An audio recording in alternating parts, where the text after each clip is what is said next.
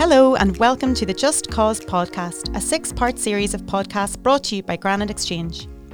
I'm your host Sarah Henry, and throughout this brand new podcast series, I will be speaking to some amazing people doing incredible work to support just causes across Northern Ireland. I'll be speaking with Northern Ireland charities to learn more about the very important work that they do, how much money they need to raise annually to keep the charities going, and how they have been affected by the recent global pandemic.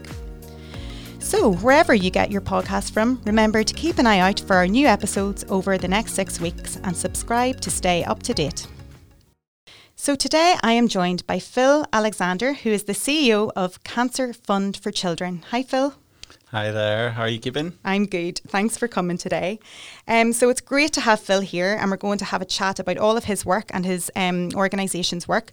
But just before we begin, I'm going to give our listeners a little background on the charity. So the sad reality is that every week in Northern Ireland, another 3 children and young people aged up to 24 years old will be diagnosed with cancer. As Northern Ireland's leading children's cancer charity, Cancer Fund for Children understands the devastating impact a cancer diagnosis and its treatment has on the whole family, and that beyond the essential medical care, there is a family life that needs to be rebuilt. From the point of diagnosis, the team of cancer support specialists are there to help guide and support families at home, in their community, and at the Therapeutic Short Break and Residential Centre in Newcastle, County Down. Their support is focused not just on the young person, but on the family as a whole. Cancer Fund for Children is also there to help bereaved families cope with the emotional pain of losing a child to cancer, and also to support children and young people whose parent has been diagnosed with cancer through the Young Shoulders programme.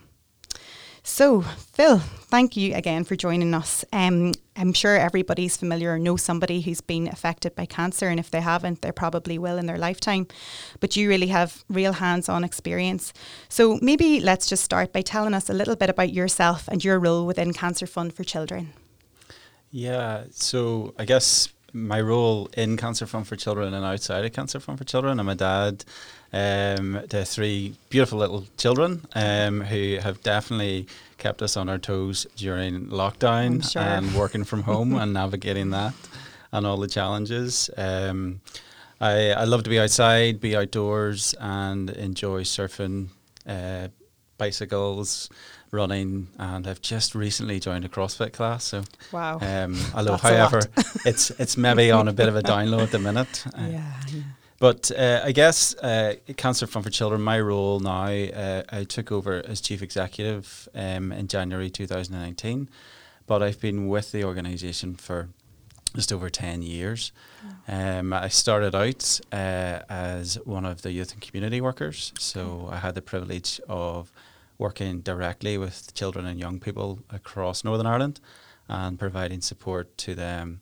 And what did that look like? I guess it looked very much ensuring that young people have a voice within their cancer experience where they can talk to someone, they can get support, that they can meet other children and young people. So my job as a youth community worker was to help connect them and engage them in some of our services and activities, which we'll talk a wee bit more about in a moment.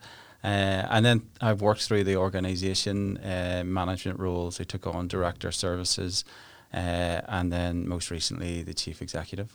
Wow, so you've had really kind of an all-encompassing experience with the organisation, which probably places you in a good position to take on the role as CEO.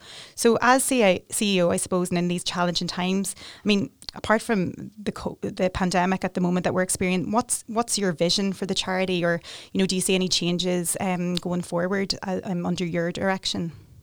Yeah, listen, I think, over the past 10 years, we've really developed our services and established ourselves as the leading organisation that supports children and young people. And we don't just support children who are diagnosed themselves. As you said earlier, we have very much a family model to our work. So we're supporting siblings, brothers, sisters, mums, dads, and other carers within that, and also children whose parents have cancer.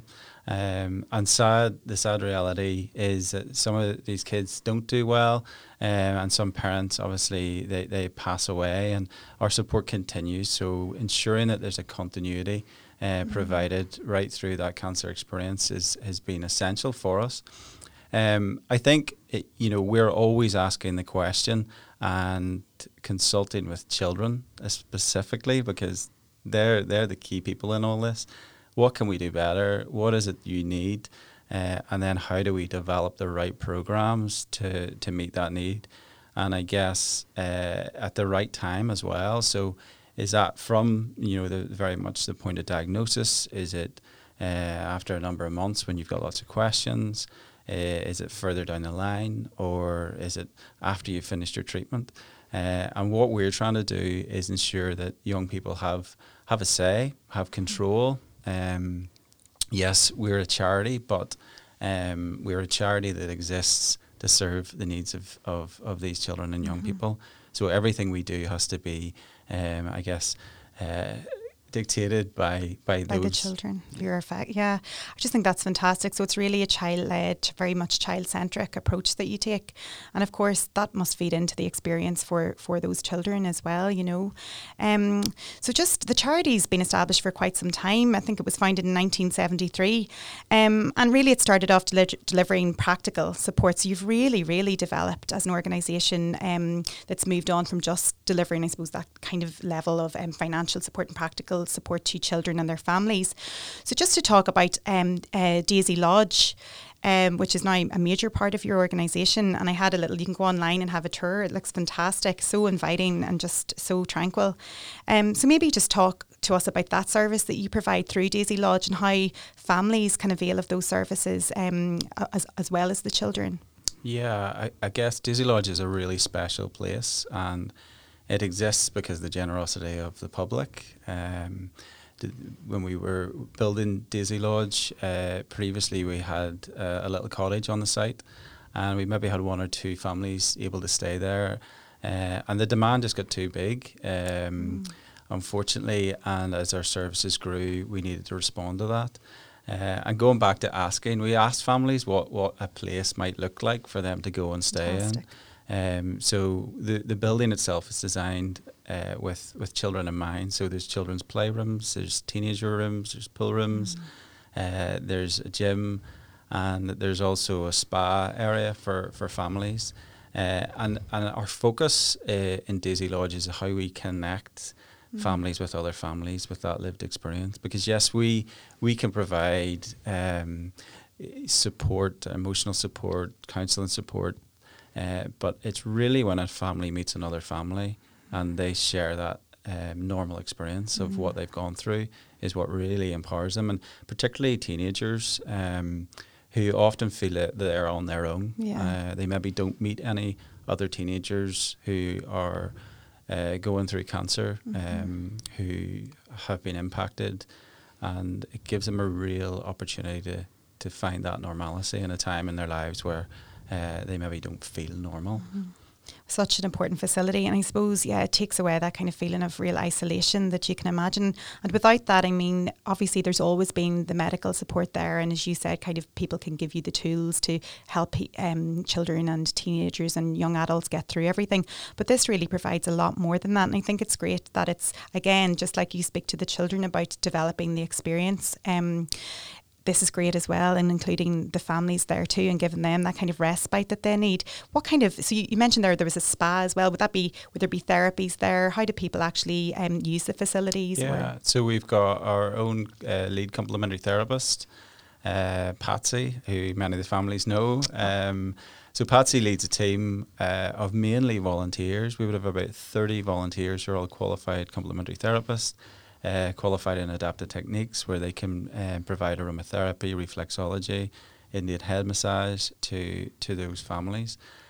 So you can imagine if you have a child with cancer, you maybe rarely get out to avail of any opportunities like that. You're feeling stressed, you're feeling anxious.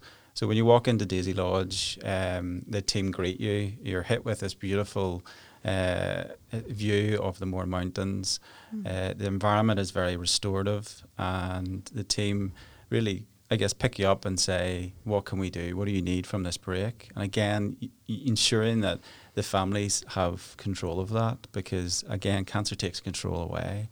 So they design their break, their time away. Often complementary therapies are a big part of that. Art activities are a big part of that. Sometimes outdoor, bikes, all different kind of things. But the focus is very much of bringing that family together to create memories, and to rebuild some of those relationships between the family. And our referrals come. We work very closely with the clinicians and the medical teams, and I always say, we complement that essential medical care, but we provide that emotional, psychosocial support. And we do it regionally across Northern Ireland. It's done through individual support, through group work, and through short breaks. Wow, gosh, I imagine the demand is huge, as you said, and it's really grown. It just sounds absolutely fantastic. But really, when it comes to funding, and we'll talk about that in a more general sense towards the end, but just about the centre itself, I mean, is there any way that you can kind of increase capacity, or are there any plans to do that going forward? Yeah, we've got, in Daisy Lodge, we accommodate maybe 6-7 families at any one time. Mm-hmm. Now, COVID has impacted that. We have reduced the numbers of families we are taking in, so usually 4 families at the moment, and that's just to ensure we can follow the protocols that we've put in place around social distancing. But our short breaks midweek and weekend, so we have families coming in on a Tuesday at the moment and leaving on a Friday, and then new families coming in on a Friday and leaving then on a Monday. And that's pretty much booked out from now through to Christmas. Okay. We do leave slots for priority families, so we can, if there's changes in someone's situation, then we can fit them in. But I guess to go a wee bit further and a bit further into the future, we also have supported families from across Ireland who've come up and used Daisy Lodge. And our vision and mission as an organisation is to provide that care and support across Ireland. So our plans are to open up another centre in County Mayo and make sure that then we can support every child across Ireland. Oh, fantastic. It really is. So just then moving on from Daisy Lodge, which is just really astounding, the services that are offered there. Just outside of that then, for families and children, do you want to talk a little bit about other kind of supports that you provide then to children and their families? Yeah, I think our focus again is ensuring we can empower children. Obviously, when cancer comes into a family's life, it's very much devastated. People don't know how to react, unsure of how they cope. Everything changes. So what can we do as an organisation, as a charity, as a staff team, as volunteers, to ensure that young people can thrive regardless? And what we mean by that is ensuring that they have the confidence through their cancer diagnosis and beyond, ensuring that they're not isolated, that they're not on their own to face cancer, and ensuring we can then connect them with the right people. So whether it's us, other young people, other services of other charities that are out there that can help them locally. And how we do that then, we have a team who work on the ward, really from the point of diagnosis and engage with children and young people. And they're there to really alleviate any of those concerns, but work through some of the fears and anxieties that children maybe have. We have a team who work out in the community then, so when we receive a referral in, they'll go out, meet with the family, meet with the young person, and put together a support plan. And that's, again, agreed by the young person or the child. And that'll be reviewed throughout, so it's as and when they need that support. And outside of the short breaks and the individual support, I think one of the elements I feel is the most important is our group work. So where we bring groups of children together with a common experience. So it could be a group of siblings, it could be a group of teenagers who are diagnosed with cancer.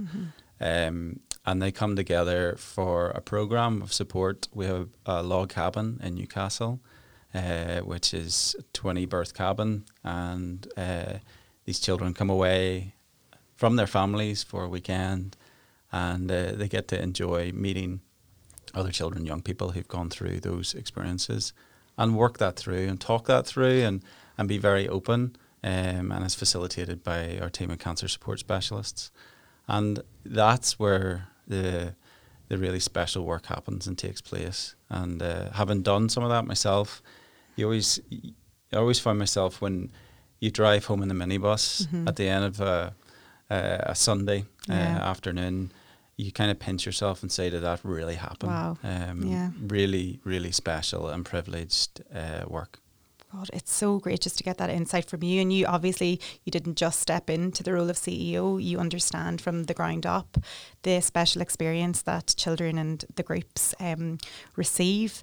And so again, very hands-on, providing that professional level of support. But as you said, it's that shared experience that really must be the invaluable piece that people take away with them. So if anyone's listening today, I know you mentioned referrals there, but how would a family or anybody listening about the services that are on offer be able to avail of that? How do they get in contact, or is it only through referral? Yeah, listen, if you feel any of this is triggering anything, check out our website first and foremost, see what we do, give us a call directly, and we would be more than happy to talk through how we can support if we can, or speak to your GP, your nurse practitioner, your doctor, whoever that is, and definitely they can make a direct referral into us. But we're more than happy to take calls and have that conversation directly. Brilliant. You must have a really special team there as well that work with you. And just hearing you talk about, your experience going through the organisation. But again, it must be tough as well, I'd imagine, for everybody there. I mean, you've obviously had people come in, and as you said, some people, have a good experience, and but sadly for others, they mightn't be there for very long. And I'm just wondering how you, or if there's anything in specifically you'd like to talk about in terms of, the journeys that you've experienced with people who've gone through your services, because I'd imagine it can be hard hitting at times for you and members of your staff. Yeah, and everyone asks that question. Yeah. How do you do a job like that? Mainly for our team, there's probably one word that's overused maybe, and it's the word privilege. It's a privilege to work alongside these families, to support these families, to get to know them, because you're entering into their lives, and it's a very personal nature, and you're entering into families' lives, and there's trauma, there's vulnerability, and there's pain and hurt. There's no doubt, and I think the important thing for us as an organisation is how we care and support our staff, our volunteers, and that's one of our major priorities. So we make sure that our team receive that support. We also make sure our team, know where their boundaries are, and at the end of all this, we support these families, and we get really close to them, and we show them empathy and understanding, and help them maybe discover the resources that they need. I guess our starting point is we believe that every person has those resources. So it's not about us giving anything to someone, but it's helping us and enabling people to discover those themselves. So we do take the care of our staff really important, with training, ongoing supervision, support. We also, staff have access to offline supervision if they need to talk something through beyond that managerial support. And I guess we always make sure that the families are at the centre of that. Sure. And there's many families that I've had the privilege of meeting. We're in Newry today, and I think of a young lad that I supported maybe 10 years ago, and I guess he stays with me. He was a keen cyclist, triathlete, musician, and incredible young man, and who sadly, lost his battle with cancer. But there's no doubt for our team, they are invested in these children, young people, and these families, and it does impact them because they're humans. Of course, yeah. They really care, and they're in it because they do. They're in it because they care, and yeah. That's amazing. Wow, what a team behind you. It just sounds fantastic. And just, I suppose, kind of try to avoid the talking about COVID and the pandemic, but there's no avoiding it when it comes to charities. I suppose every organisation, whether it's business or the voluntary or charity sector, are impacted in some respect. I'm wondering, in terms of events and fundraising and plans that you may have had going forward, how you've managed to, I suppose, kind of counteract the effects of COVID and what you're continuing to do in terms of raising those vital funds for your organisation. Yeah, currently as it stands, Cancer Fund for Children exists because of the generosity of the public and has done for the many years that it has existed. So we rely on those key fundraising events, marathons, people doing coffee mornings, doing crazy things, jumping out of airplanes. Unfortunately, all that stopped. Yeah. And it stopped 6 months ago. We've tried to adapt as best as possible. We've found that there's been incredible generosity out there, and we thank the public and our supporters and local businesses for sticking by us and reaching out. I was on a call with a business today, and they just said, listen, let's be innovative. Let's think new ways in which we can support you, and let's help out. But the reality across the sector for charities, and it's not just Cancer Fund for Children, those who do rely on fundraised money, it is going to be a difficult few years ahead of us, and we know it's not just going to spring back. So we're trying to innovate, we're trying to be different, we're trying to stand out. We have put a lot of time and thinking into what we're about, what our message is. And beyond most of that, I guess the impact of COVID and running a charity has been on the impact of COVID in these families. So we've been trying to keep the service going as much as possible. Unfortunately, we closed Daisy Lodge for a period of time. Opened again end of June. Opened for July and August. Are now booked through October, November, December, midweek and weekend short breaks. We've had a team back supporting on the ward. Our team are out in the community as well. But, the harsh reality is many of these families are feeling more vulnerable. Absolutely. Cancer services have been impacted. People's treatment has maybe stopped. So there's a lot of anxiety, uncertainty, fear out there, and for us trying to still prioritise the needs, the emotional needs of these families through that. So we recognise it's going to be tough, it's going to be difficult. We've been asking local government for support and ensuring that the services are recognised across Northern Ireland for the value that they bring and the positive outcomes that they have for many of these children. Because it's so essential, and I mean they talk about mental health, and you're frontline providers for crucial support around that, particular for these young people. We hear a lot of talk about the funding for businesses who have suffered as a result of COVID. Is there anything in particular that has stood out in terms of supporting the sector from the government's perspective as a result of the pandemic? Yeah, listen, I think the executive has been quite good in terms of Cancer Fund for Children. We were really grateful for the support provided to us alongside the local hospices as well.